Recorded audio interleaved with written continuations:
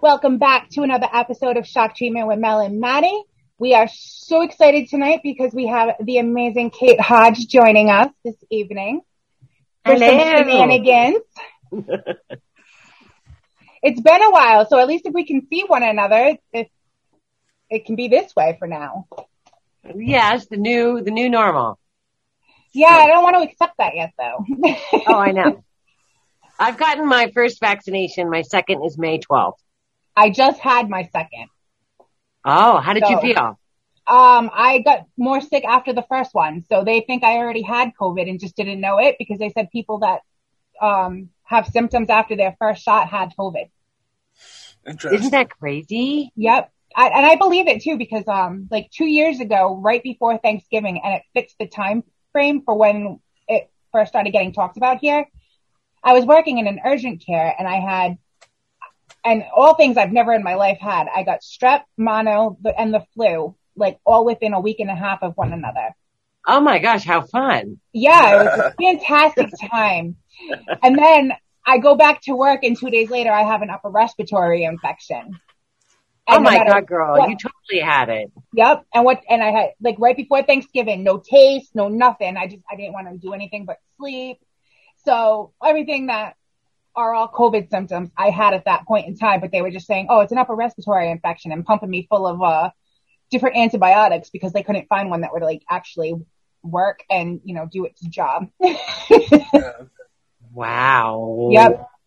I think a lot of people after the first shot, because I had the Pfizer one, my arm hurt like when I got the flu shot, and then the next day I woke up and I felt like I got hit by a train, and my arm felt like I got shot with a gun and not a needle. Oh my God. Yeah, and then Saturday morning I woke up like nothing ever happened. Well, if you got hit by a train, I don't think we'd be talking to you right now, Mel. No, I think you're exaggerating. We would be mostly ghostly then. Yes. Mostly ghostly. And I think a lot of people had the vid. I think that a lot of people were sick, and it was just in different forms, you know what I mean? It got other people worse, but I remember I had like a weird sickness. I had 2 days where I was like I thought I had food poisoning, but I almost think that's what it was. And I was in bed for 2 days, and, you know, it was just kind of that. But, yeah, and it like lingered. Some people it just like annihilated. Like I have a friend who's lost both parents in a week and a half. Jeez. Yeah, that's awful. It was just like, and they were like in their 70s. They weren't that old. Right. So yeah, that's what scares me because like my dad's in that age range and like. Yeah, I know. My dad's like 86. Yeah, like, and that's like the only parent I have. So I'm like, oh my God, if something happens, I'm going to. Then everybody will be visiting me in the mental ward. Be you? I'll be doing shock treatment from Butler Hospital. I actually would love to. I want a T-shirt that says shock treatment from Butler Hospital, where we do a live show from Butler Hospital. That'd be great. That would be cool. How cool would that be, Mel? That'd be hilarious. You could have figured out the truth, the future in all these dark times. You got the key to happiness right there. Yeah, and hopefully the meds. Dr. Giggles. Yeah, seriously, that's me right now, Giggles. So how have you been? How have you been during this whole COVID period of time with everything? Well, we're doing good. We just, small family, me, my husband, and stepson.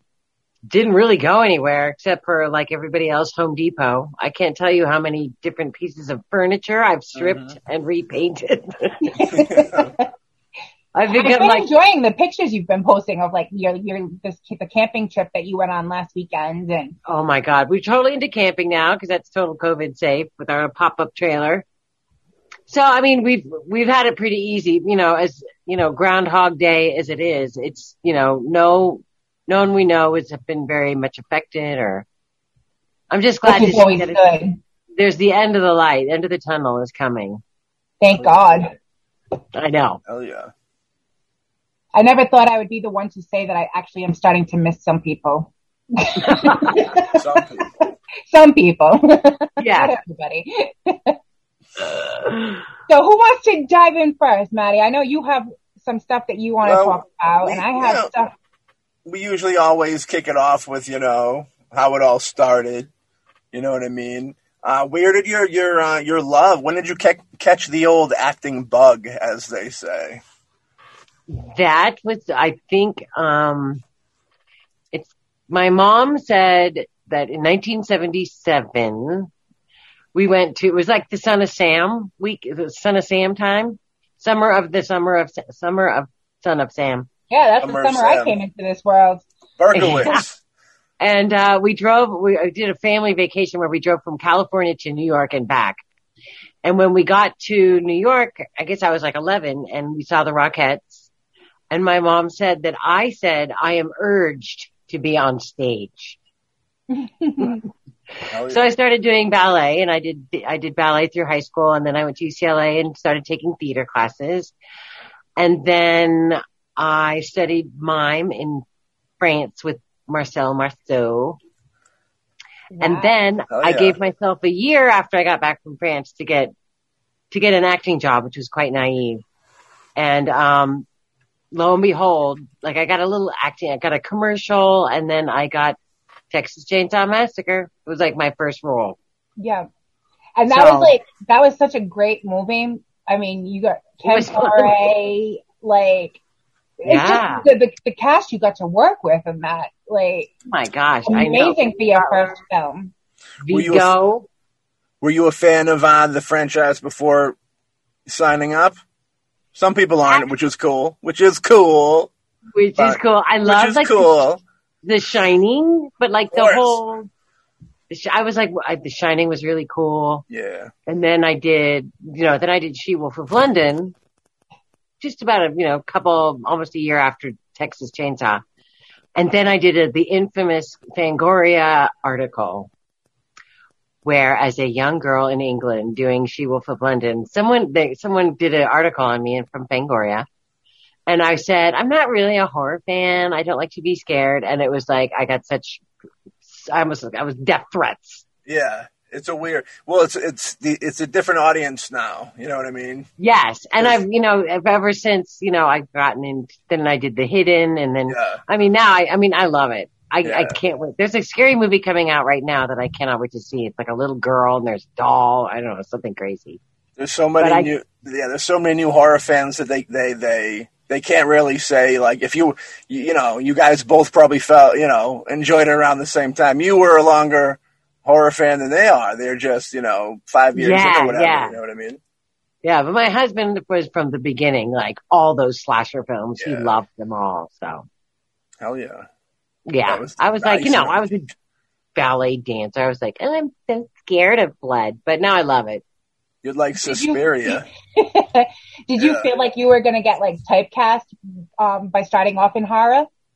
No, I was not. No, that didn't worry me at all. I was just like, I wanted to do, I would have, if you Google my resume, there's not a job I'll turn down, basically.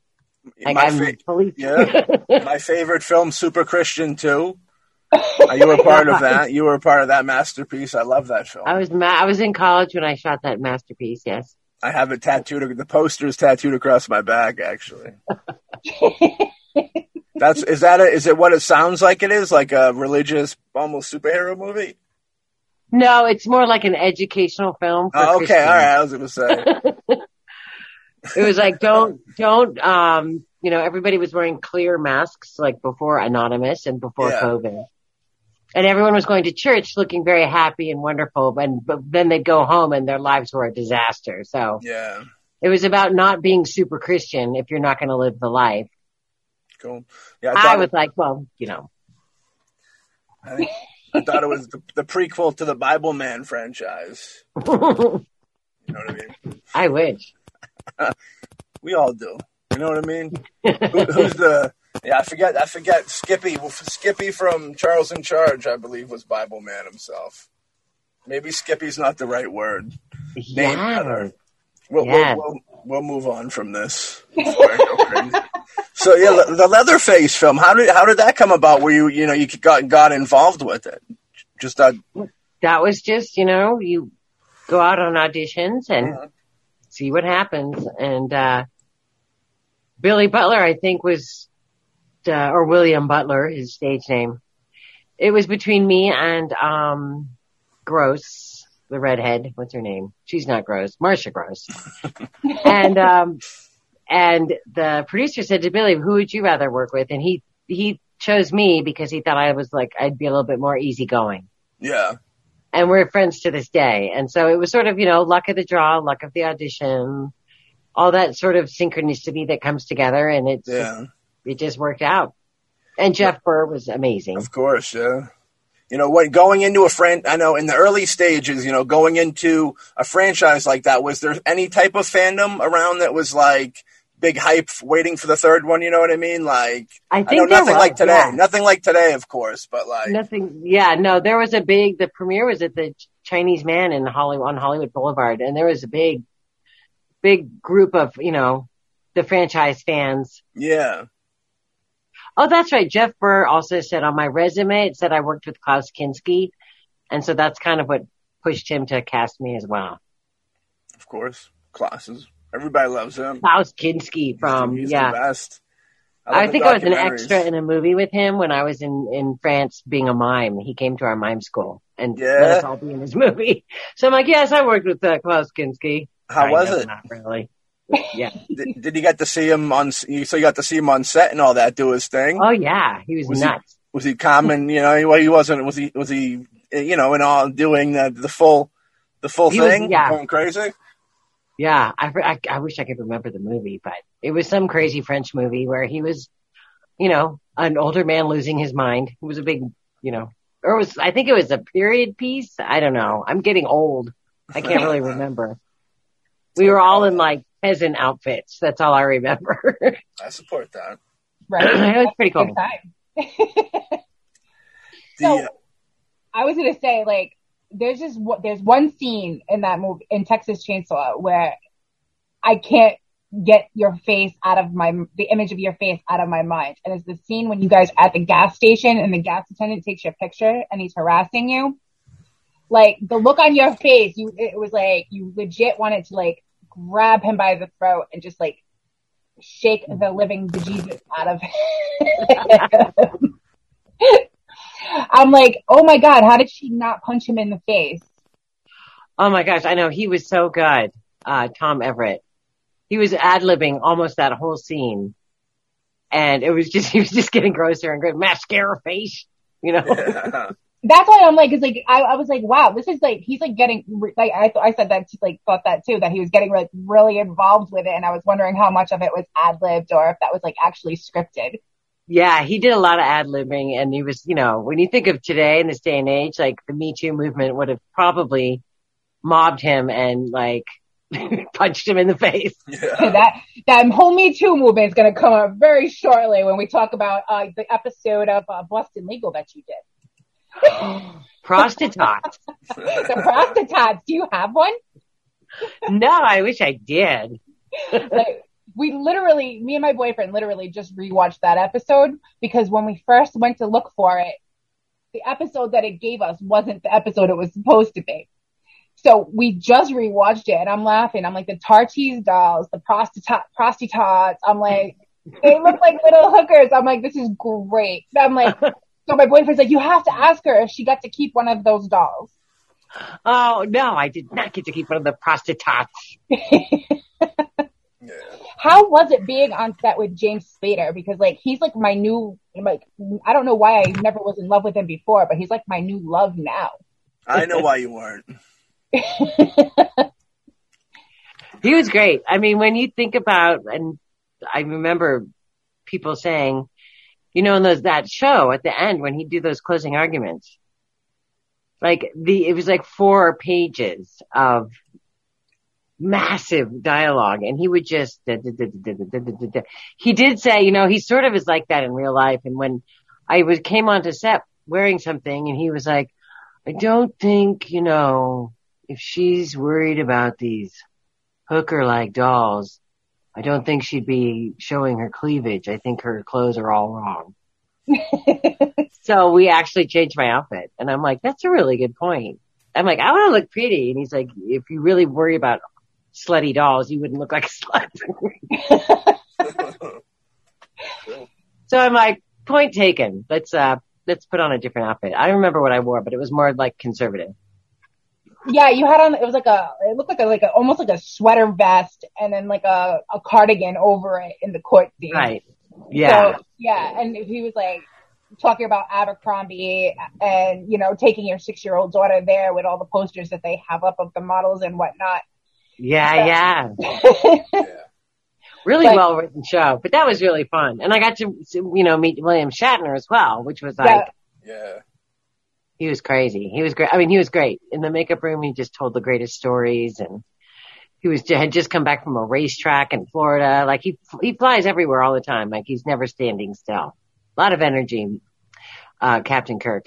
I can't imagine being on set with two people that are as well known as the two of them, and especially with the atmosphere and the whole vibe with that show, like total sexual harassment, like every time you turn around.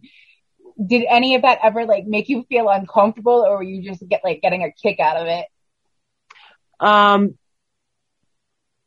Well, there wasn't real sexual harassment happening. No, I know, but like, you know, sometimes people, even if it's like not serious, they get uncomfortable with it just because they're not used to it or whatever, you know, like I would just shrug it off because it's like, it's a script, or even if somebody's really doing it, I'm going to shrug it off unless they get like really rude about it. But professional actors. Yeah. Yes. You cannot take it for real life. Otherwise you'll end up but you know, there's so many people that get so butthurt easily and think that these things that, you know, these characters that people portray on TV are how they really are. So, you know, it's like total cancel culture with episodes in that show. Yes. It's like, Dr. Seuss, everything's cancel. Yeah. Pepe Le Pew, like, come on.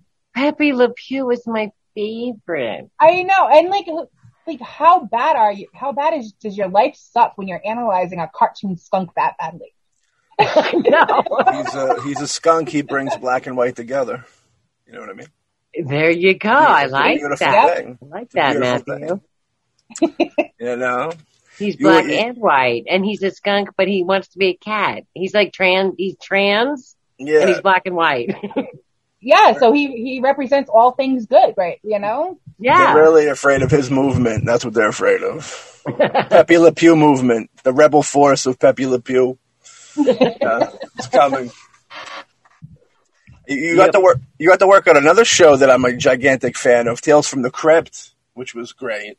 You know? That was great. That was one of my like really early gigs. Yeah, Dead Right, I believe was the name of the episode. Dead Right. I was actually cast in Demi Moore's part. Oh, really? She turned it down and then she took it back. Oh, is that I did get to play her best friend. Yeah. That's one of my favorite episodes. I always loved that, the whole theme to it. It has that morale to it. You know, it's one of the ones with the morale to it. Yeah, definitely. That's a good one. And it was so weird because like that was probably 1989 or 90. Yeah. And then in 1999 I joined the Beverly Hills Playhouse acting school, and Jeffrey Tambor was my teacher. Yeah. Oh, wow.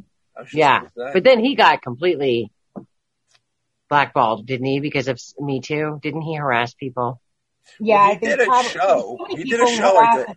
He did a show where he was a transgender woman, and then he like tried to, you know, molest actresses. Oh my, yeah. That's this screwed up world. It really is. He's been around, kicking around forever. You know, he was a great teacher, though. Yeah, when you knew him, he was a good guy. Yeah, he was very nice, very knowledgeable about acting. Yeah, he definitely. I started studying with him, and then like very shortly after, I got level 9 because I mean, he's very focused on how to get your career back on track. Yeah, because I'd been doing so much television, and I'd been doing sitcoms, and I was really doing well, and I was just sort of, hanging out, making money, and not really concentrating on my craft. Yeah. But that was good. Did you guys see Nomadland? I haven't seen it yet, but it's in my queue to watch. Okay, see, like Frances McDormand is my spirit animal. Hell yeah. She's so good. And just, she's getting older and she does these great, she's so good. I just want to plug her movie, even though I don't know her at all. But that's cool. We all want to plug her best friend. I want people to see her movie. I want to go to dinner parties with her and Joel Cohen. That's what Wouldn't that be amazing? When I lived in New York, I used to see her all the time with her sons, and her sons are gigantic. Yeah. She's just like drinking a coffee and her little skull cap. And she was just so cool. Yeah, she'd be really cool to meet. She's been killing it forever, yeah. Oh, I know. Yeah, always popping up. The Coen brothers tie, which is nice. I always love the Coen brothers. Gotta love the Coen brothers. Raised in Arizona, Fargo. Greatest of all time. Yeah, Howard Deutsch, who did that episode of Tales from the Crypt. I believe it's Howard Deutsch or Deutsch. Howard Deutsch or Deutsch. Yeah. How was it working with him? I know he did more like romantic comedies and comedy type. Yeah. Things. Yeah. Yeah. He was great. He actually called me personally when Demi Moore took the role back. Yeah. Well, that's nice of him. That was sweet. Yeah. He was like, I'm so sorry, but listen, because she didn't realize it was a period piece, so she really wants to try out those clothes. And I'm like, oh. It's all about the wardrobe. I don't want reason, And it was kind of wild because it was like, that was way before mobile phones. She had just had Rumor. She had this gigantic trailer. Yeah. And she had one of those phones that looked like a Gordon Gekko phone. And she was like, so large and in charge. And she was like 27. Was this and I was 25. And I was like, this girl is like balls to the wall. Like she was so getting it done. And was it like intimidating to be on set with her? Well, I was just like, how can you be like so large and in charge and you're like a kid? But then I realized I was just really immature. Demi Moore is cool. Yeah, she's really cool. Go Demi. Anybody that can do a movie like Striptease, I'll give them all the credit in the world. G.I. Jane. G.I. Jane. Come on now. One. Yeah. She's just got like a great catalog of work. She got rid of Bruce Willis for Ashton Kutcher. She was like, check please. And she got like the newer model. Yeah. I don't know anything about that, but I assume that's a good thing, right? I guess, except that it didn't last and she kind of lost her mind. We all lose our minds sometimes. Yeah. Yes. I didn't realize, I thought like there was an article in Vogue about, how really, really traumatizing her childhood was. So it makes sense that she was so driven to get out of that. And then it just all kind of went crazy. I mean, you can only have that sort of like energy for so long before you blow a gasket. Not that she's crazy, but she had to like I needed to relax for a couple of years. I think there's you work hard to try to achieve something, and then like when you get there, you kind of realize that doesn't quite make you happy. You got to kind of figure out, you got to find happy within yourself type stuff. You know what I mean? So It's probably one of those deals where she got everything and she kind of went crazy maybe a little bit for a moment, just until she regained her bearings. You know what I mean? Yeah. It's that whole thing, wherever you go, there you are. You can run and run and run, but eventually you gotta say, yourself. The breakdowns for older actresses, and I don't mean this in like a derogatory way when I say older actresses versus like I'm very offended. Spears, like Britney Spears beating up shaving her head, in front of the paparazzi, or Lindsay Lohan, or Amanda Bynes. No, it's tough for the ladies. That's why I love Frances McDormand so much, is she's just like naturally aging and kind of going in the way of like the Judi Dench and the Helen Mirren, where you just grow old gracefully and just keep doing kick-ass work. That's like my goal. Frances has one little thing that is an edge that she has, which is the comfort of knowing she'll always be in a Coen Brothers movie if she wanted to. And knowing that keeps a little bit of the pep in your step. You know what I mean? Yeah, yeah. But She's super talented. Yes. She-Wolf of London. You know what I mean? The TV series. Yeah. That was good times. There was created by two big heavyweights, you know, Mick Garris and Tom McLaughlin from Friday the 13th Part 6. And, which is what I love Friday. I love Friday the 13th Part 6. I just had a choke in my throat. The little tickle, you know, for a second. I just had a choke in my throat. I love both of those gentlemen. They're both great. You know what I mean? For sure. Yeah. That was super fun. I remember I was just home with my dad for Easter, and he was talking about, he was like asking about like back in the day when I was getting all these jobs. Cause he's like, I looked you up on the internet. He goes, you've been doing this for a while. I'm like, yeah. Gee, but I just remember the old story of like the Universal Studios, the Black Tower on the lot where you go to, you know, do your final audition to see if you get the part. Yeah. And at the final auditions, it was me and there was like 7 other girls. I think all of them were blonde. I was brunette at the time. I don't remember anybody but Kim Richards. And then we auditioned like the scene where we're asking the professor, like, how are we going to figure out, you know, why I became a wolf and all this stuff. And it's sort of a sweet scene. And I remember thinking, how are they going to know if, you know, any of us can be a wolf? I was a mime in Paris. So as I was walking out the door of the room where all the producers were sitting, and I go, oh, and by the way, and I growled and I snored. I'm like, I can be a wolf. And I got the part. It's those little extra things. You always hear about those things, yeah. Yes, you got to do a little extra. We do films over here as well, and I remember during an audition once we had an actress come in who was going to play a mother, and I remember she came in and like she brought silverware with her, so like at the audition table she started to put plates out in silverware. And I remember it was very effective. You know what I mean? That's great. Yes. You remember, you know, make them remember you. Exactly. I think that's what it is. If they want people that are going to be memorable on screen. You know what I mean? So like if you give a lasting impression with them there. I don't think they even thought of it. They probably thought, well, if she's a werewolf, we'll probably have like a stunt double. Yeah. But you can't just go instantly like from a normal girl and suddenly be a wolf. There's got to be a moment where she's, you know. Mm-hmm. I'm kidding. I have a fireball. Transition. Yeah. Yeah. So, you know, sometimes you're doing the producers and the directors a favor. Like, you guys didn't probably think about this. This girl's got to act like a wolf at some point. But that was so fun. That was 8 months in Bristol, England, with an English crew and Welsh electricians, and it was probably the most. We shot 6 days a week. Monday through Saturday, like 14-hour days, and I don't ever remember being tired once. I was like, there you go. Well, I was 24, so yeah, I would have been strange if I was tired.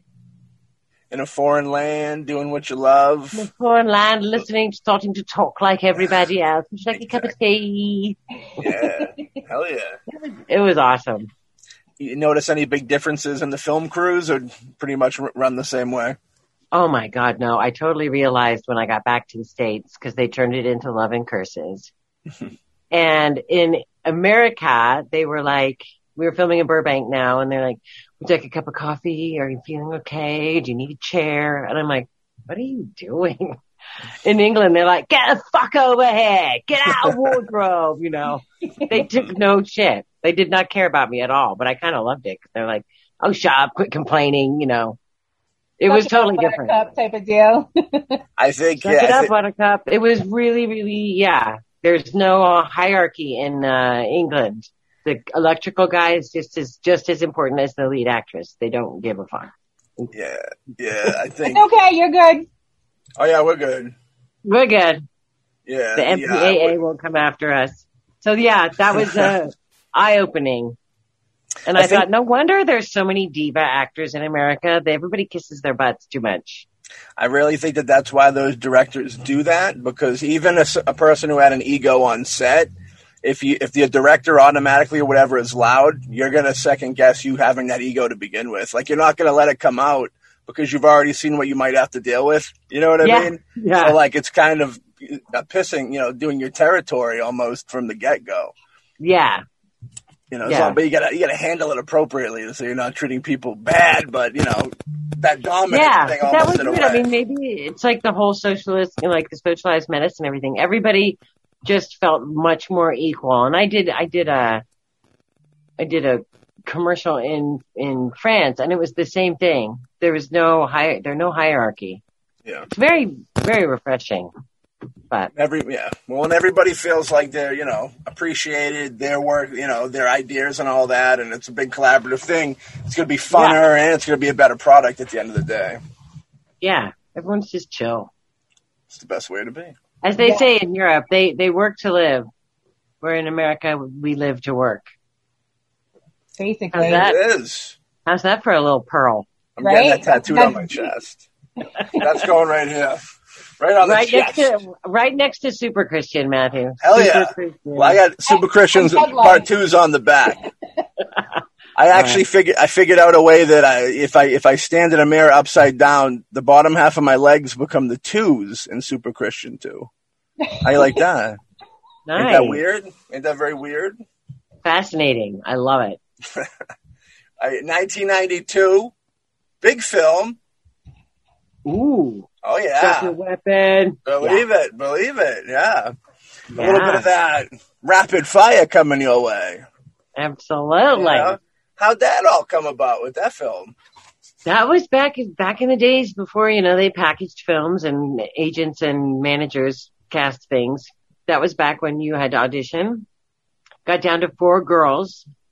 Screen test. We had to do the scene with Powers Booth in the apartment. We had to do the scene with Brandon. We had to actually film it. Yeah. Wow. And it was an entire day. Poor Brandon had to do that scene all day with 4 different actresses. And God knows, miracles and luck and who knows what, but I got that part and I could not believe it. Yeah. How was it working with Brandon Lee? Because, he comes from such an iconic background. I actually just filmed a documentary, and it was interviewed for a documentary about him. And the guy was saying, this is what everybody says about him who's worked with him. So nice, so down to earth, grounded, humble, just the sweetest guy. Like we used to, before we went to Chicago to film, he's like, why don't you come to my house in the Hollywood Hills and we'll, drink some tea and read lines. And he had this very simple house and he was just so nice. And his fiance at the time was, she's in the back gardening or something. It was just such a great guy. Yeah, so he would have been really cool. Yeah, it was so sad when, the story broke about. I was in shock. I could not believe it. Oh my God. Yeah. I can only imagine where his career would be right now if he were still with us. Oh my God. He'd be huge. Yeah. Totally huge. It's one of the, he'd have kids right now. He would have kids, if not maybe grandkids that would be doing martial art films. I think, they'd be kind of keeping that alive, maybe, in America, if you will. Yeah. That's a big, that name. I mean, part of the tragedy is that name disappearing. You know what I mean? Is it Bruce Lee's daughter that's doing The Warrior on HBO Max?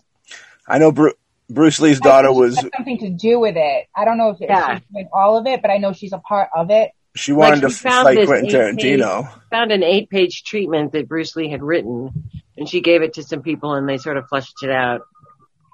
And it's now that series. So I'm like, that can't be his wife. It's got to be his daughter. Probably the daughter wanted to meet Quentin Tarantino in the dojo for a couple rounds, I remember, when they did Once Upon a Time in Hollywood. Yeah, because she didn't think that her father was, portrayed correctly. Ooh. Like a bully. She thought he was kind of portrayed like a bully in the film a little bit, which I love Bruce Lee, but I almost feel like Bruce Lee probably would have been a little bit of a bully, probably because his come up wasn't easy. And now that he's got, you know what I mean? I feel like maybe not a bully, but you know, like a little rough around the edges, so to speak. Yeah. Yeah. That's cool she's doing a flick, though, but if she gets married, she might lose that Lee name. So that Lee name.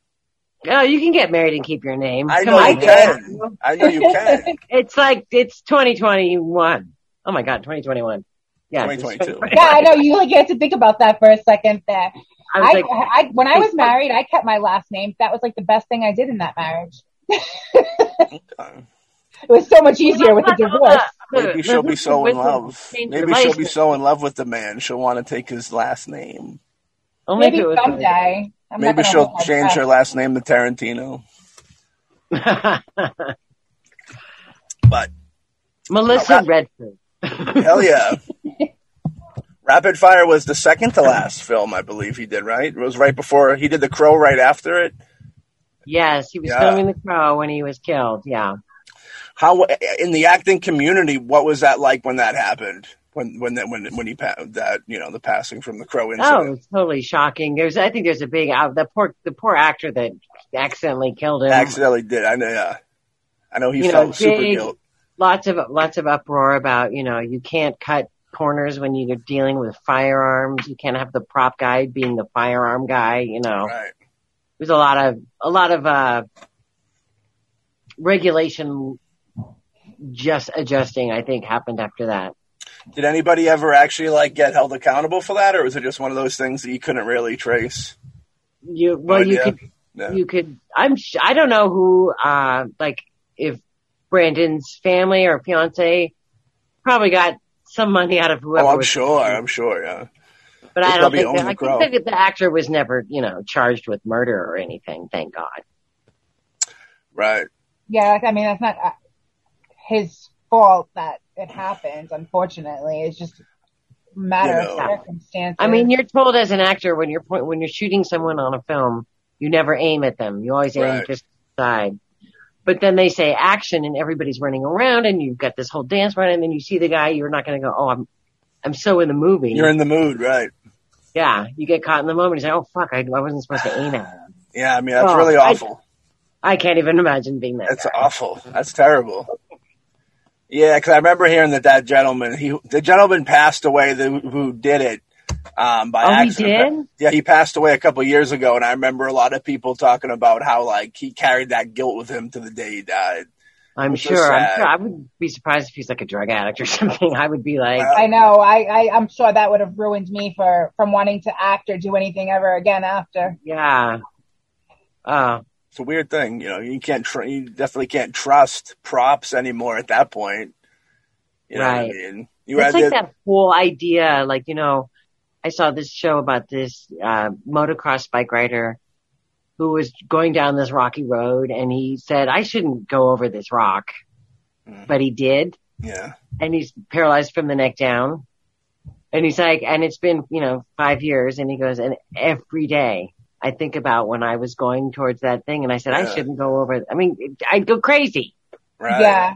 I've gotten to the point in my life where if my gut tells me not to do something, I listen, because if I don't, I end up getting myself in a lot of trouble. When I seen Rocky Road, I would think of Chunk from the Goonies, and then I would automatically not want to hit that rock. I'd be like, the universe is trying to tell me something here. No. Yeah, exactly.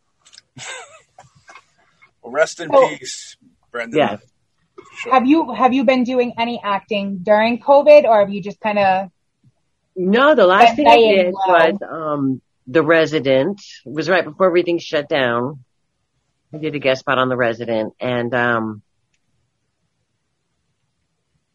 then everything kind of stopped. I've been auditioning, but I haven't booked anything since 2019. But I'm hopeful. Trying to break out those shoes and get back into the habits of auditioning again. Yes. I actually did one audition from my house where, like a Zoom audition. Yeah, I was gonna say, what's that like? Because that's I know for us. Awesome, because then you don't have to fly anywhere or drive anywhere or park anywhere. You literally, as long as you don't have to stand up, you don't even need to wear pants.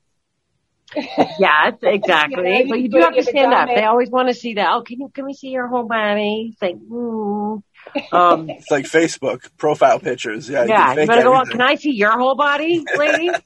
I don't even want to see my whole body, but I want to see yours. Yeah. Yeah, but then you can get the lighting perfect, and then you can actually talk back and forth. You want me to do it a different way or whatever like that. So it's going to be a brand new world. They're actually building houses now with Zoom rooms, which should just be called offices with the camera in them. But so in other words, it's going to be like being on Big Brother. Kind of like when they go in and make their videos, like at the end of each episode, and talk about everything that's going on in the house. It makes makes Back to the Future 2 more of a reality. You know what I mean? He has that scene where he's talking to the boss, played by Flea, I believe, by Red Hot Chili Peppers, and like fires him and gives him the printout. It makes sense. We'll be talking to the aliens through the Zoom room. The Zoom room. There's a spirit. The spiritual world people believe in a spirit, almost a spiritual Zoom room where they have like a room they go into and do their reaching out. I'm gonna reach out real quick. You did 8 episodes, I believe, of Silk Stockings. Yeah, baby. Hell yeah! Now that's a fun show. I remember watching that back in the day, the USA Network, back when the USA Network was killing it with the good old WWF back in the day, and Stephen Canal Productions. Hell yeah! Up All Night. USA's Up All Night. Beautiful. Yes, I did a Renegade. I did a Silk Stockings. A lot of Silk Stockings. Silk Stockings always being a different person, which is kind of funny. Silk Stockings is like the Triple X Files, right? Right. There you go. The dirty, slutty X Files. It's that guy. I always wished I was as handsome as that guy. I forget his name. Rob Estes. Yeah. Whatever came of that? Whatever happened with him? I don't know. I think he's still working. I still see him from time to time. Yeah. Yeah. And his little sidekick, I can't remember her name, but I was like, these are the tiniest, most beautiful people in the world. Yeah. I'm like, and I always play like the giant campaign manager or like, hi, I'm the tall coroner. You little cute detectives, give me some evidence. I'll put you in my pocket, Rob Estes, and we'll go find the killer. That's the spinoff show. Right. Support that. Yeah, let's do it. Let's do it. Yeah, that's going way back. You know what I mean? If they wanted to do a reboot of anything that you have been in your career, what would you want to see rebooted? She-Wolf 2, where I'm like the mother of the baby wolf lady. Hell yeah. I think it'll be fun. One season of it.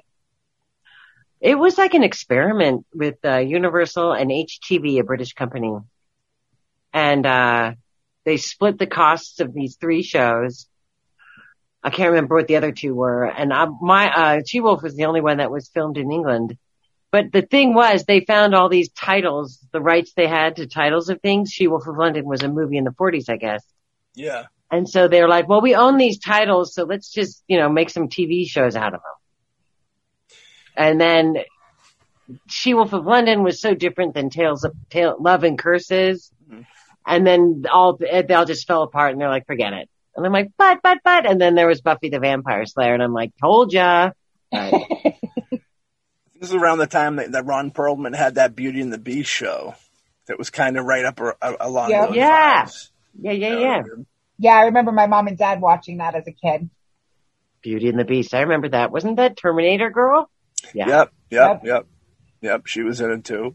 And, that was good. I remember his makeup job was really great. I mean, you can always tell it's Ron Perlman no matter what they put on his face, you always can tell, which is a great thing. We love Ron Perlman. Yes. He's kind of like Arnold Schwarzenegger. He really is. Yeah. He's like, imagine, I'd love to see them do one of those face swap things where he was, Ron Perlman in Terminator 2. That'd be like, imagine that movie. That'd be nice. Yep. That would be nice. That would be good times. Ron Perlman would love to see that as well. I believe so. And I would love doing We Would All Love. Yes. I want to see another Hellboy with Ron Perlman. I was upset he wasn't in the last one. I know. What happened? What do they think? I don't know, but they really should have had him come back for that because blame Stranger Things. Blame Stranger Things for the last Hellboy movie. Yeah. you got to work on the great Xena Warrior Princess. You know, very famous actor Alexander Hawk around these parts is a gigantic fan of that show. He wanted to say hi. Oh, hi. That was really fun. Yeah. Lawless, amazingly sweet and nice. Talking to go back to earlier with like a real independent woman type vibe, you know what I mean? Like she is a strong, independent superwoman almost. You know, she was before they brought back the Superwoman film, right? The Woman deal. They should have had Lucy Lawless. Yeah, Xena Warrior Princess. I remember that was in the 90s, and every gay bar that was like a gay girl bar. Yeah. Had that show playing all the time. Of course. Hell yeah. Like, killing men with her little stardust or star scissor things. Hell yeah. That's one of the UPN, I think it was. Like that like created UPN. Yeah, that was like the bread and butter for UPN for a long time. Hercules, Xena. And Xena, they flew us all to New Zealand for like a week worth of work. Wow. Like it takes a week to fly there. One of my favorite filmmakers of all time, Mr. Sam Raimi, was a big part of that film. Did you by any chance get a chance to have any dealings with Sam or? I don't think so. I think I was at the same barbecue as him once because Billy Butler was friends with Sam Raimi and the Evil Dead kid. God, I can't believe I can't remember his name right now. Bruce Campbell? Bruce Campbell, yes. I love how you call him the Evil Dead kid. That's great. The Evil Dead kid. Everybody's had a name so far, and I love it. So, like, they're probably calling you the Texas Chainsaw Girl. Yeah. I'm very jealous I wasn't at that good going. TCM3 chick. What was her name? She-Wolf Girl. I'm going to envision Mel and Maddie there. I'm going to think really hard and put us in the background, eating hamburgers and hot dogs with Sam Raimi. He's a huge Sam Raimi. Sam Raimi's given me advice. Really? He wants to be on the show. Believe it or not. What's he doing these days? Everything. Sam Raimi's on top of the world. Nice. Tell him I need a job. Tell him I can do anything. I will. Yeah, I feel very happy that you thought that I talked to him for a second there. You're a good actor. I totally believed you. I wish. Well, I am. Of course, he's coming over. My Demi Moore networking thing. Like, hey, call me. Have him call me. We're doing a sleepover tonight after the show. Actually, I'll set it up. Sam Raimi. He's one of those like horror. I guess success stories, if you will, that just kind of like started in horror.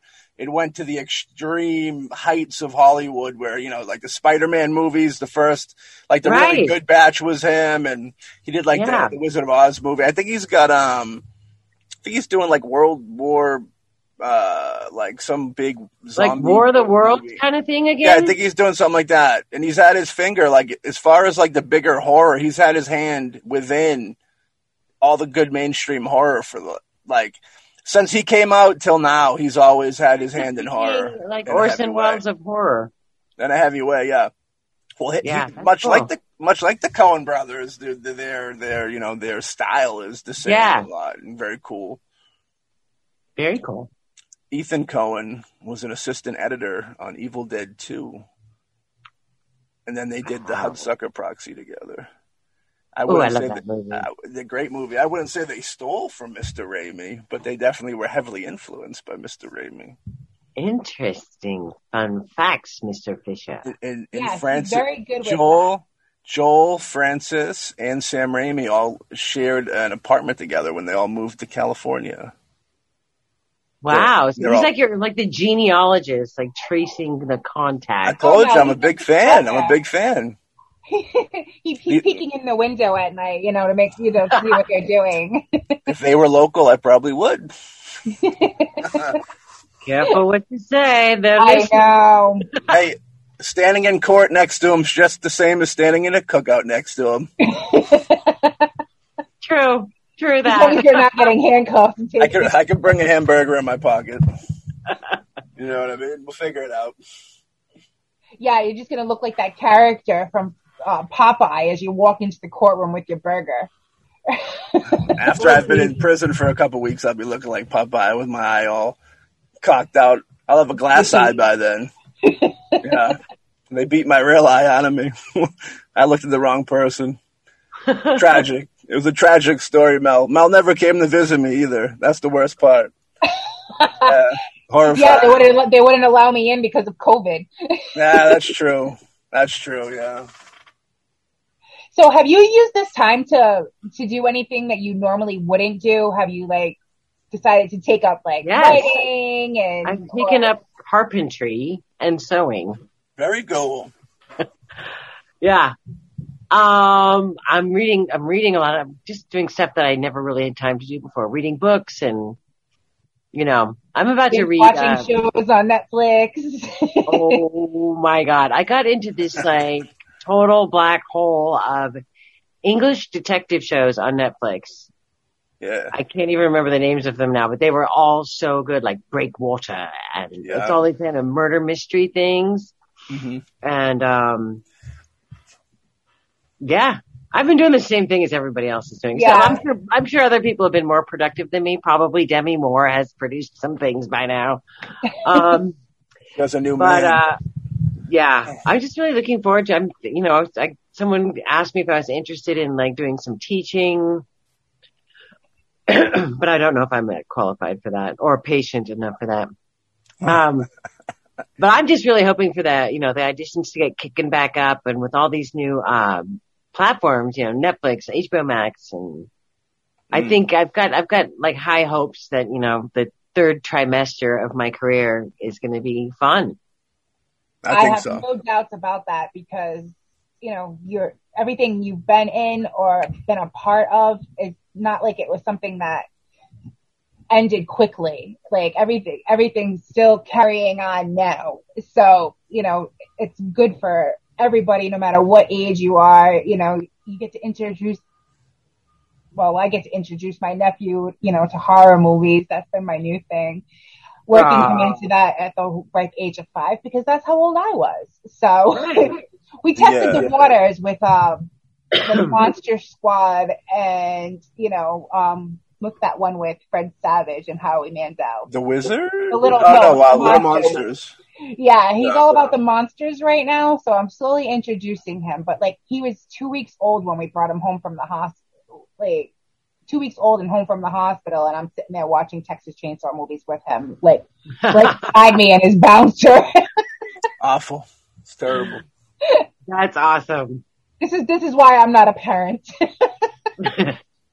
Apparently. Yeah. Apparently. Yeah. That's bringing it back to the Brandon Lee too. I want to say that was, really going full circle. I was adding everything in with that. There you go. Everything. So is your husband, is he an actor too, or is he? No, he's an way IT off guy. the grid on that. Yeah, way off the grid. IT technical network manager or something like that. Hell yeah. So he's more on the nerdy side.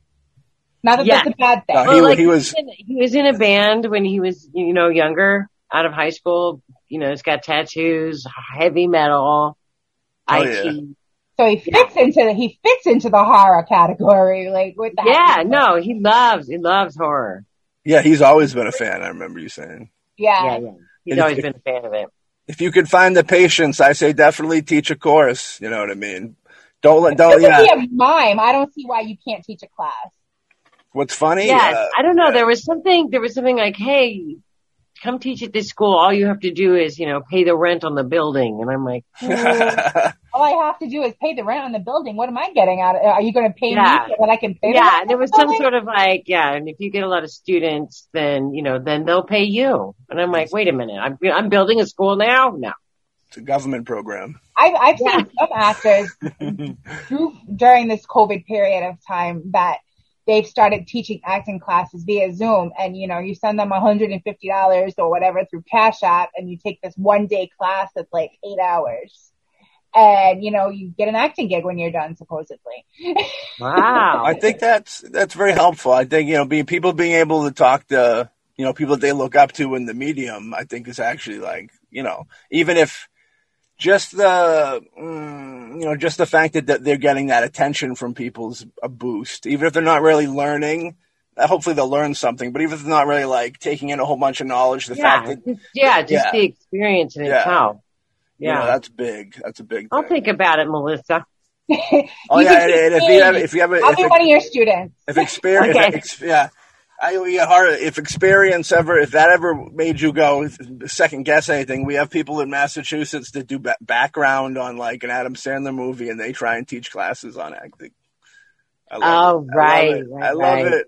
Oh, it's the greatest. It's like they're I was in a movie with Robert Redford. Okay, I was in the train station in the second scene. Yeah, I played a pair of shoes in that Robert De Niro movie. Right.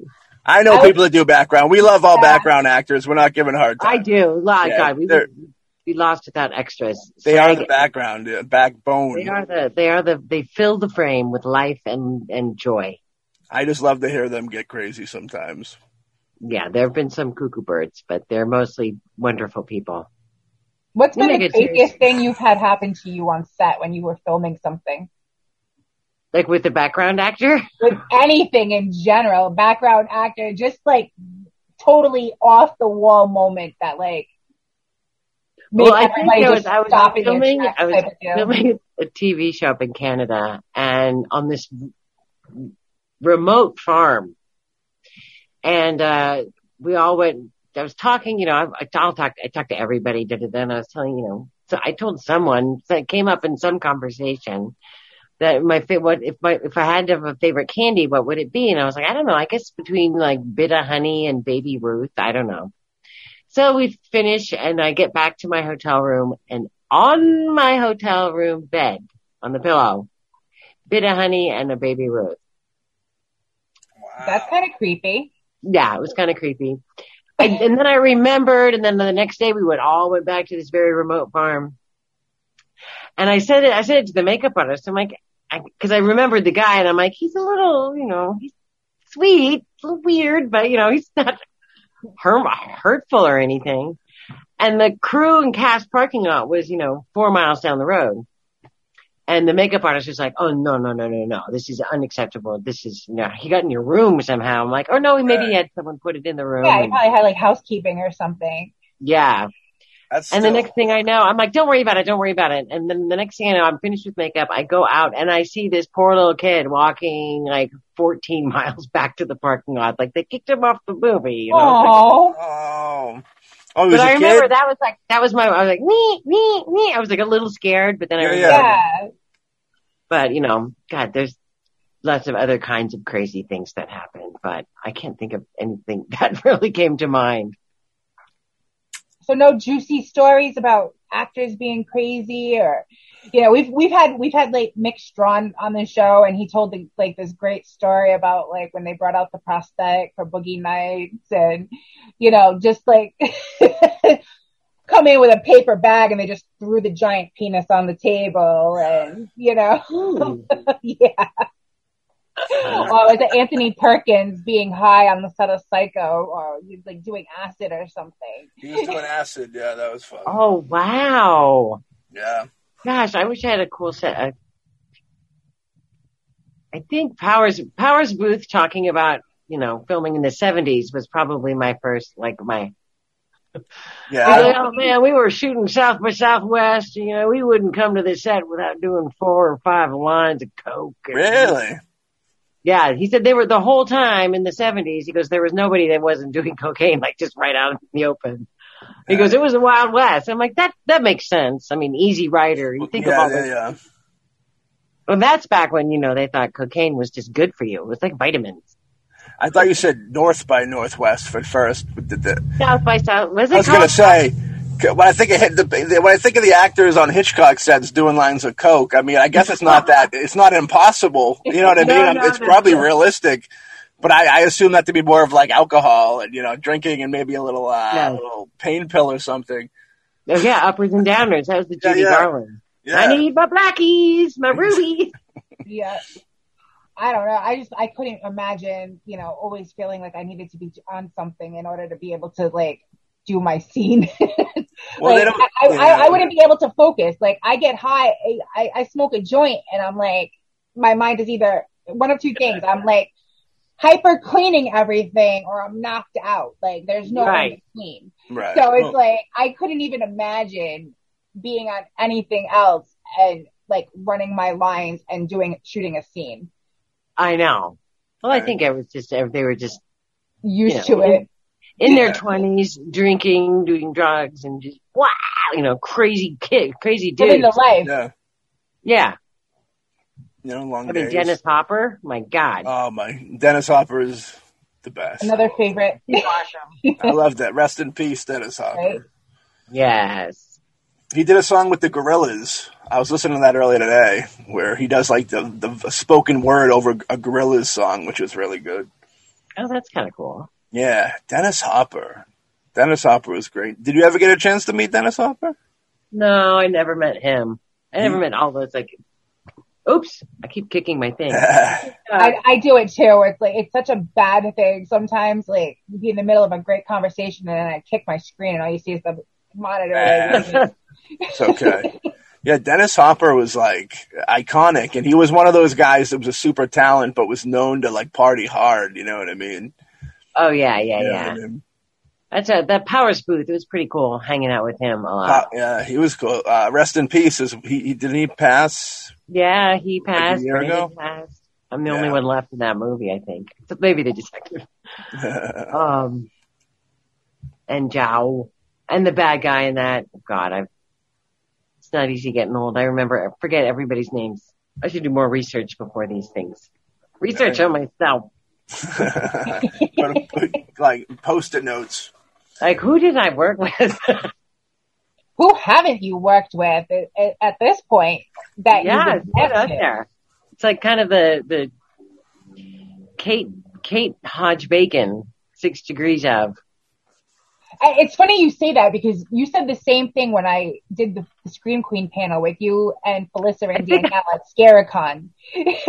That's right. Came up while we were doing that. I think it was right before we had you guys all scream and see who had the best one. Yeah. And it was definitely Felissa. Yeah, we lost control of that with all the talk about penises and whatnot. That was one of the best talkback panels I've ever been to. I was like, what? I was so nervous to do it. I'm like, oh my God, they're putting me in charge of this. Are they crazy? That was one of your first ones, right? Yeah, it was one of my first panels. I was like, Women of Scream Queens. Yep. That was fun. I was like, if I'm going to do this, I want this panel and this panel. They let me pick. Yeah, that was cool. So I picked because Felissa was on it, and I've had a lot more, meetings and opportunities to talk with her. So there was a little bit of a comfort level there. Yeah. And once I started talking with you and Danielle, it was like, wow, this is going to go really great. And I feel, oh my God, you were like a total natural, like Barbara Walters over. I don't know about all that, but I appreciate the compliment. Who I felt bad for was my poor co-moderator in that. He must have been like, oh my God, what is going on right now? Oh, without the penis stuff. Mike? Right. He was like, but the only thing he was excited about was when I had gotten the group picture at the end of the weekend with him and all of us. Yeah. He was like, dream come true. Melissa somehow managed to get all of these ladies to take a picture with me. Aww. I'm like, dude, if you don't ask, you'll never know. I just I somehow was blessed with the gift of gab, and sometimes it benefits me. Yeah, he owes you a big favor. He was like, oh my God, I get to take a picture with the sexiest women at Scaricon. There you go. So bless his heart. Hell yeah. And you did that gigantic favor for him. Does he share our episodes? No, but he loves to share that picture. I'm sure he does. I don't blame him. I can't give him a hard time for that. How does your stepson feel about having you as his mom and your career? Well, I think because, you know, he was 11 when we got married. And now he's 15. So, you know, 15-year-olds, he doesn't really care. Right. He thinks it's pretty cool. He's like, yeah, all my friends say you're famous. And I show him a picture of you. They don't believe me until I show him a picture. So it's kind of cool. What picture? Does he show him like something from like Texas Chainsaw Massacre with like when a fight scene? No, I think they just like Google images. IMDb probably. That's where everybody goes. Yeah.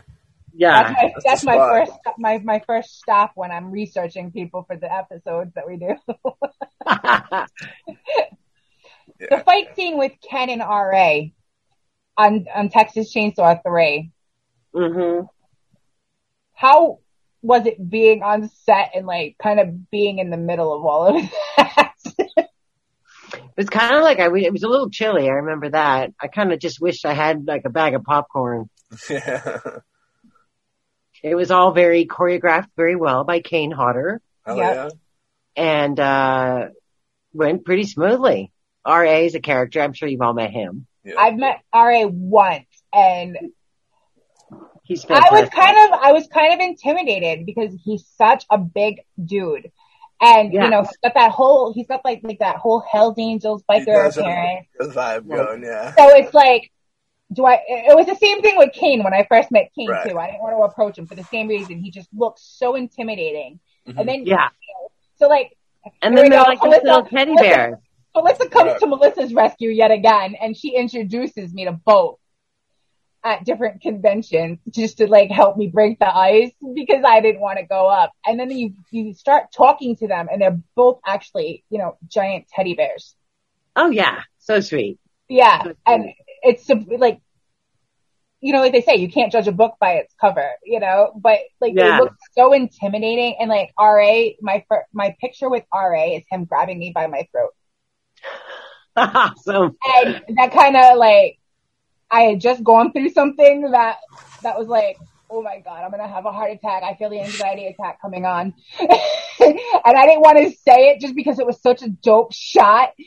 But after the picture, I told him, and he's like, oh my God, honey, if you had just said that, I wouldn't have even done it. Oh, like you didn't ask him? I was like, that picture was just so great that I just like went with it. Me. I now have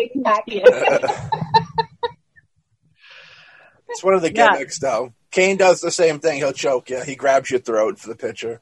Oh, okay. They used to, at least. Like, he's, you know, Jason or whatever. Yeah, like one of his hands, like, is like, can palm my head like a friggin' basketball. Like, I'm not messing with neither one of them. I wonder how many people actually try to like fight with them because they're the big tough guy in the film. You know what I mean? Like they're big guys in the films. Like wrestlers, I know get a lot of hard times in the outside world. Right. It's like, oh, you tough guy, huh? Yeah. So I bet they probably get their people that bump into them for hard times every now and then. You know. I would think so. Yeah, definitely. And they are sweet guys. You know what I mean? It's funny. You'll see that a lot of. You know, some musicians back in the day that have been known to make like violent music, but like they're very soft spoken and, you know, cause they get all like the lead singer of Metallica is like a complete, like soft little poet guy. But when he sings, it sounds like, you know, Satan is coming out of his mouth. Cause they work all their demons out in their music, you know what I mean? So like artistically so that's why it's so aggressive. But then you see them and they're all like puppy dogs. Yeah, it's fun. That's the great thing about being in the entertainment industry, I think, because like if you're dealing with other issues, it's a great way to channel all that energy in a positive light instead of, you know, being one of these people that you are constantly seeing on the news, going into places and shooting innocent people. And, you know, like, it's just insane right now. Like, on a daily basis, I'm like, this world is done. Every day. I'm like, what is going on? I can't even imagine being a mother and having a child worrying about them every single time they leave the house, and wondering, are they going to come home or am I going to get a phone call? Like, that would drive me absolutely batshit crazy. Yeah. And I'm already batshit leaving the house. You're never leaving the house again. Yeah, exactly. Like, I'm going to make you a Zoom room. A Zoom room, a panic room. Yeah. What do you guys think? What do you ladies think we're going to see in the future as far as like films go? You think you'll get like, when certain eras come out of certain times, the mood will be like different. Do you think that like we might be seeing more violent movies or more something because of people just kind of being cabin fevered up by themselves, the writers, in writing these crazy things? I don't know. I wish, Matthew, you can figure out what this movie is that they keep promoting. It's a new horror movie. It looks like a Beetlejuice comes out of a closet. Mommy, I'm coming down the stairs. There's a new horror movie coming out that looks really cool, kind of like The Ring. Okay. And then you have things like Nomadland, which are just fully and strictly about humanity and nature. Mm-hmm. So I think it's always been, and it will continue to always be, a huge diversity of different kind of movies. Yeah, no, I'm with you on that. More gentle movies, like to go in with the horror movies, which I love. Mm-hmm. But I just think, like, I'm hoping that people will watch Nomadland to just take a breath. She doesn't have a cell phone. She lives in her van. It just makes you realize we got to take some time just to breathe once in a while, Yeah. Yeah, that's one thing, people always say Hollywood makes like terrible movies. Every now and then they'll make like a good life movie. You know what I mean? Where I finally saw Parasite. That was a great film, Oh my God, that was so cool. Mel doesn't think it should have won the Academy Award, but she thought it was all right. Yeah. But it's not at all the story you think it is. It's the story of, kind of like how fucked up humanity can be. Yeah. Yeah. It's not a monster. It's actually the human beings are the monsters. Yeah. Yeah. It takes a M. Night Shyamalan twist, and then it goes into like this weird midsummery horror in the middle of the day type deal. Yeah, M. Night Shyamalan Dingadonga. He's got a new one coming out, right? Isn't that the twist? Too, right? He's telling everybody he is, but the twist is he's not really having a movie come out. Oh God, that's the twist. Course. That's the twist. I'm sure. Yeah, people. He just did those. Actually, that follow up to the Mr. Glass movie I heard wasn't a big success, so I don't know. It wasn't my favorite of the three.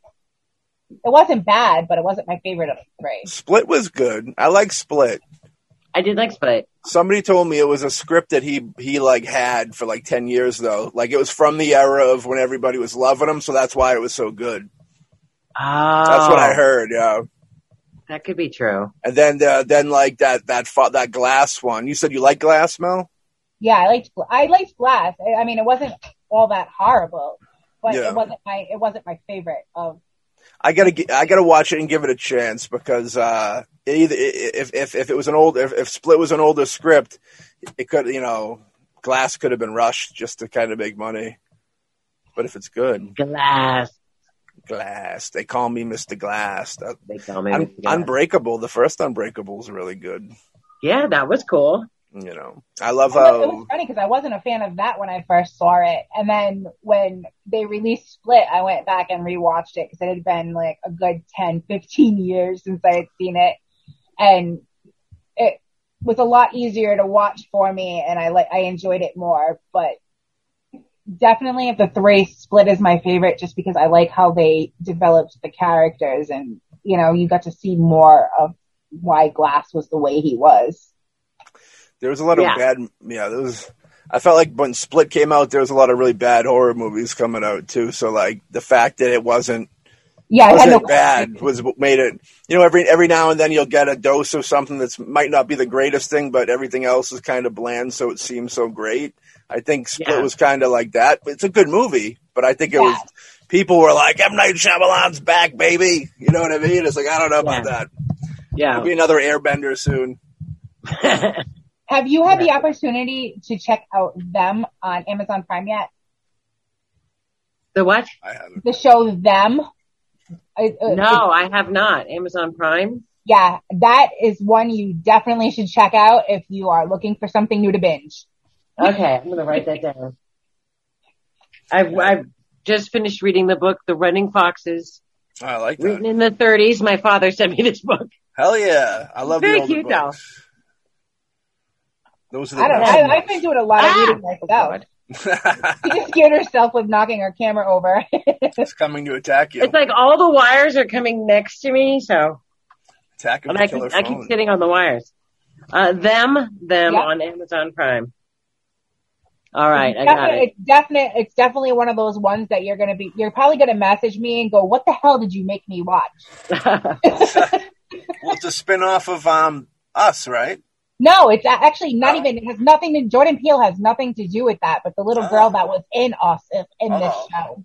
They're capitalizing. Okay. They're not giving Jordan Peele a check, but they're capitalizing on his story. Probably. It was the guy that wrote this show. It was really well written and really well done. Like I don't know how many times I was like, oh my God, holy shit, oh my God. Like I literally had to stop after episode 4 to kind of like soak it all up. And because there was such a what the fuck moment that cool. It was like, yeah. Oh my God, that sounds like right up our alley. Oh yeah. Like I said, there's some stuff on there that's like, oh my, you would think that, especially with everything that's going on in current news. Yeah. It's like, how the hell did this one slip through the cracks? And, how did this not get canceled before it even aired? Just because the subject matter a lot of it's really hard to swallow and, watch. And it's like, just, I can't believe that people, other than the malevolent forces in the home type of deal, but like, main story aside, it's like I can't believe that people actually had to deal with this kind of thing. Okay. I'm gonna take your word for it that it was bad. That they had it was really good. I was just no. That they had to deal with in the movie. Oh yeah, it was like it's because it focused heavily on racism. Oh. And then that's bad.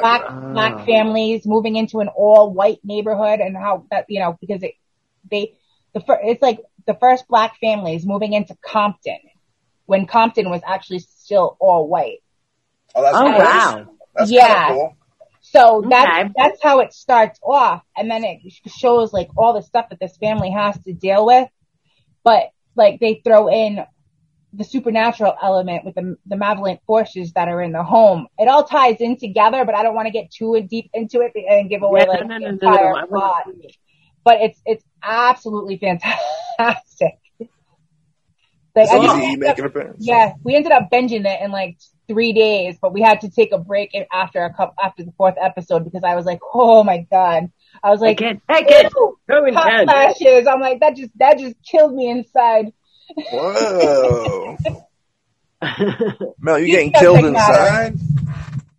That don't sound like fun. Matter. I was like, oh my God. No, it was bad. It was good. It was so bad. It was good.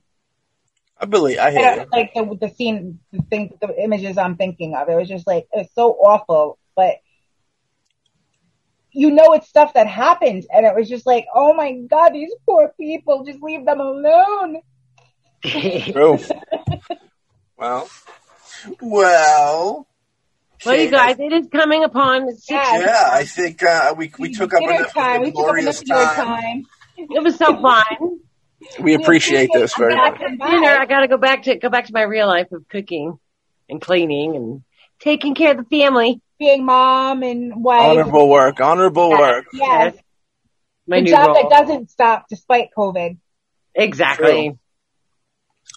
Yep, but thank you so much, and that was awesome, and let's keep in touch. Yeah, we'll have you on again.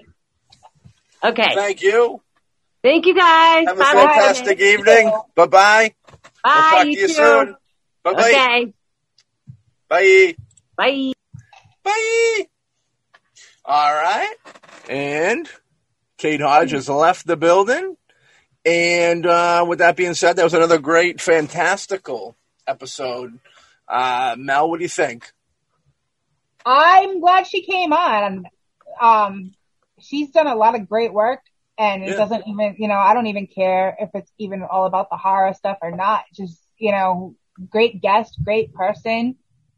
So it's always a good time when they actually, can get the time to come on and talk with us. For sure, we love great conversation, and when we get to have that with somebody that was in films we love and TV shows we love, it makes it better. It makes it all worth what we did. All the better. It makes it all the better. J-Dub is sitting over there in excitement. His knees are shaking together. He's so excited. He can't wait to hear this episode. He wanted, right? He was interested in it because of the James Spader. I know. I had to give. He's such a fan of James Spader and Boston Legal. I'm such not a fan of James Spader that I actually brought up not liking him in front of somebody that liked him, that worked with him. That's how much of not a fan I am of James Spader. I would like to say that Jason Momoa is like Brandon Lee on steroids.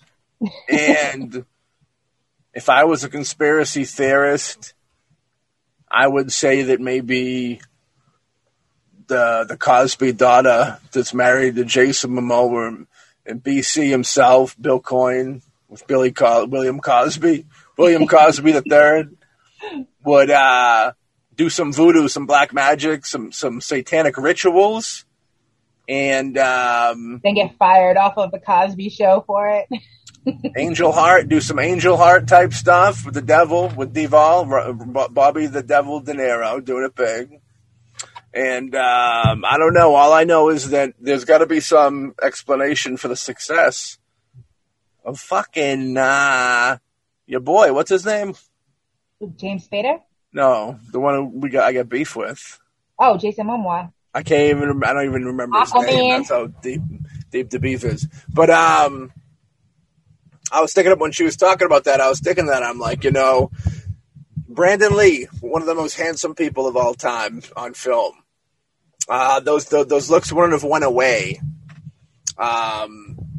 And it's almost like Jason Momoa almost has that look. I'll give Jason Momoa credit. He's got a very handsome look. He's got a little bit of the caveman thing going, the caveman look, like from those commercials. But he does have with the cross of the hippie vibe.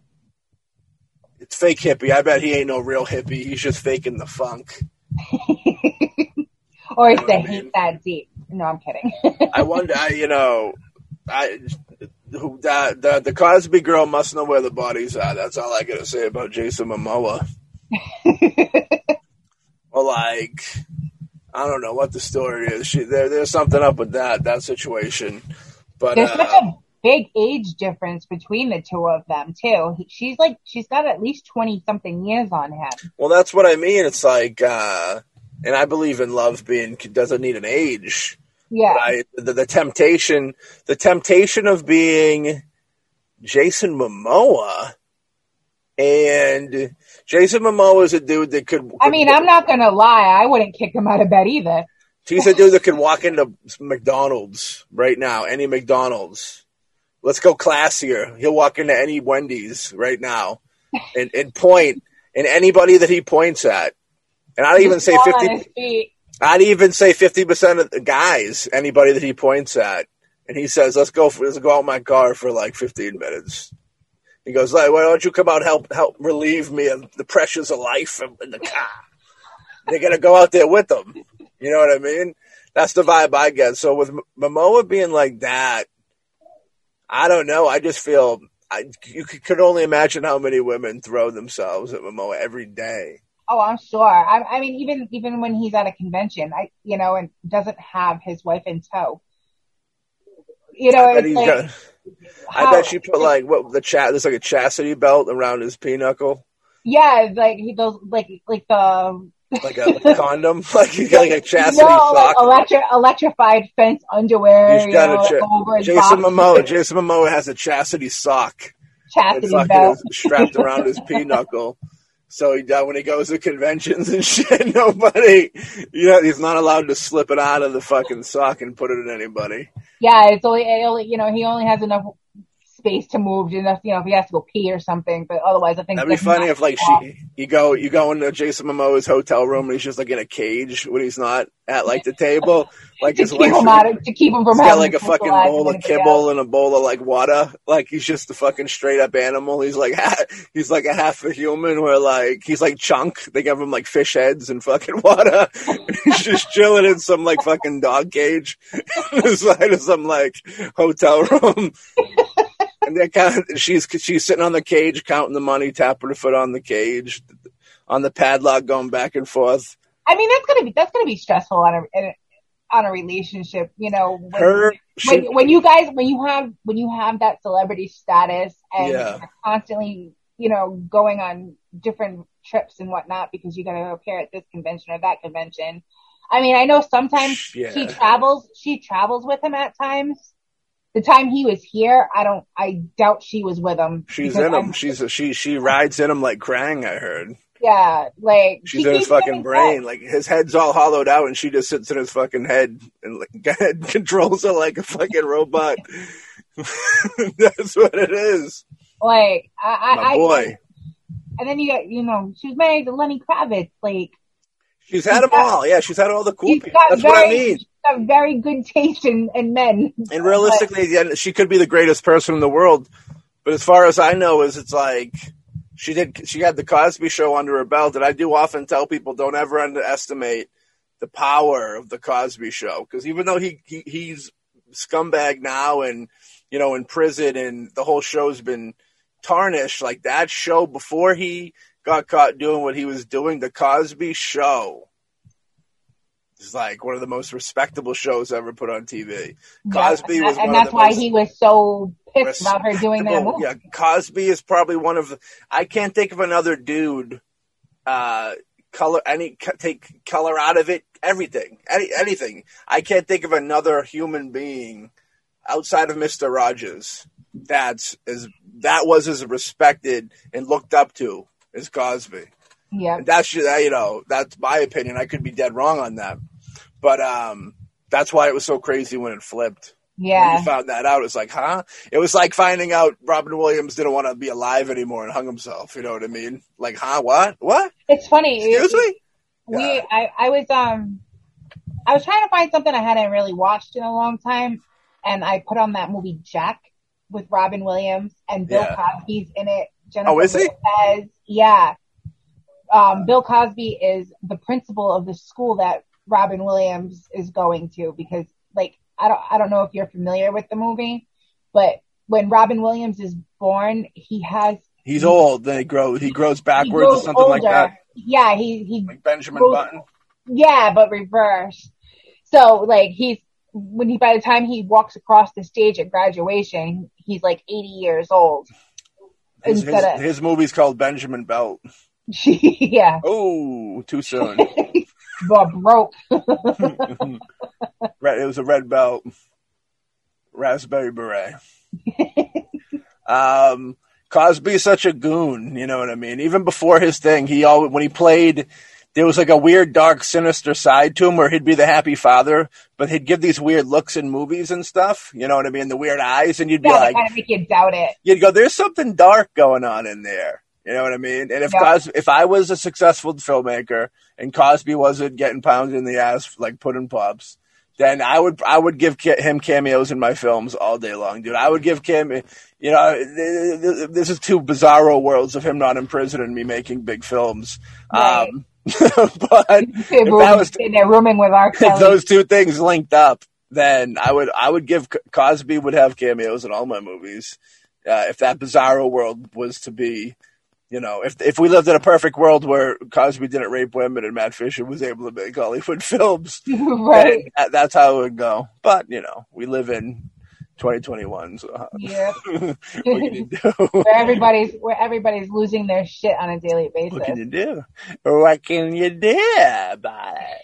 You know what I mean? And this has been another fun episode. This has been another fun episode of the Shock Treatment Smelly Money Show. So. Everybody go out there, check out Kate Hodges' movies if you're not familiar with them. Like the shows, of course, if you're watching this, this episode or this TV episode, this will be both Shock Treatment TV and the audio podcast. Normal audio. You know, definitely check out Texas Chainsaw 3 if you haven't. I'm sure you have. And there's a gigantic body of work of TV. And I love the TV talk because I think everybody grew up with the TV. You know what I mean? So everybody's got certain shows, and depending on how much you were kind of babysat by your TV is how much of a relationship you have with it. And the more people you know and characters you can relate and understand and get down with and be comforted by even. And literally going through her catalog of work, there's something for everybody. Yeah, you might catch an episode, a TV show that you forgot all about, and go back and watch that episode. You know, use this episode to go watch some old TV that you haven't. You know, Tales from the Crypt. You know, fantastic. Tales from the Crypt season 1, pretty good, pretty solid, pretty great. You got or 2, even 3, Boston and 4. Legal. 2, 3, and 4, fantastic as well. Then it goes downhill a little bit.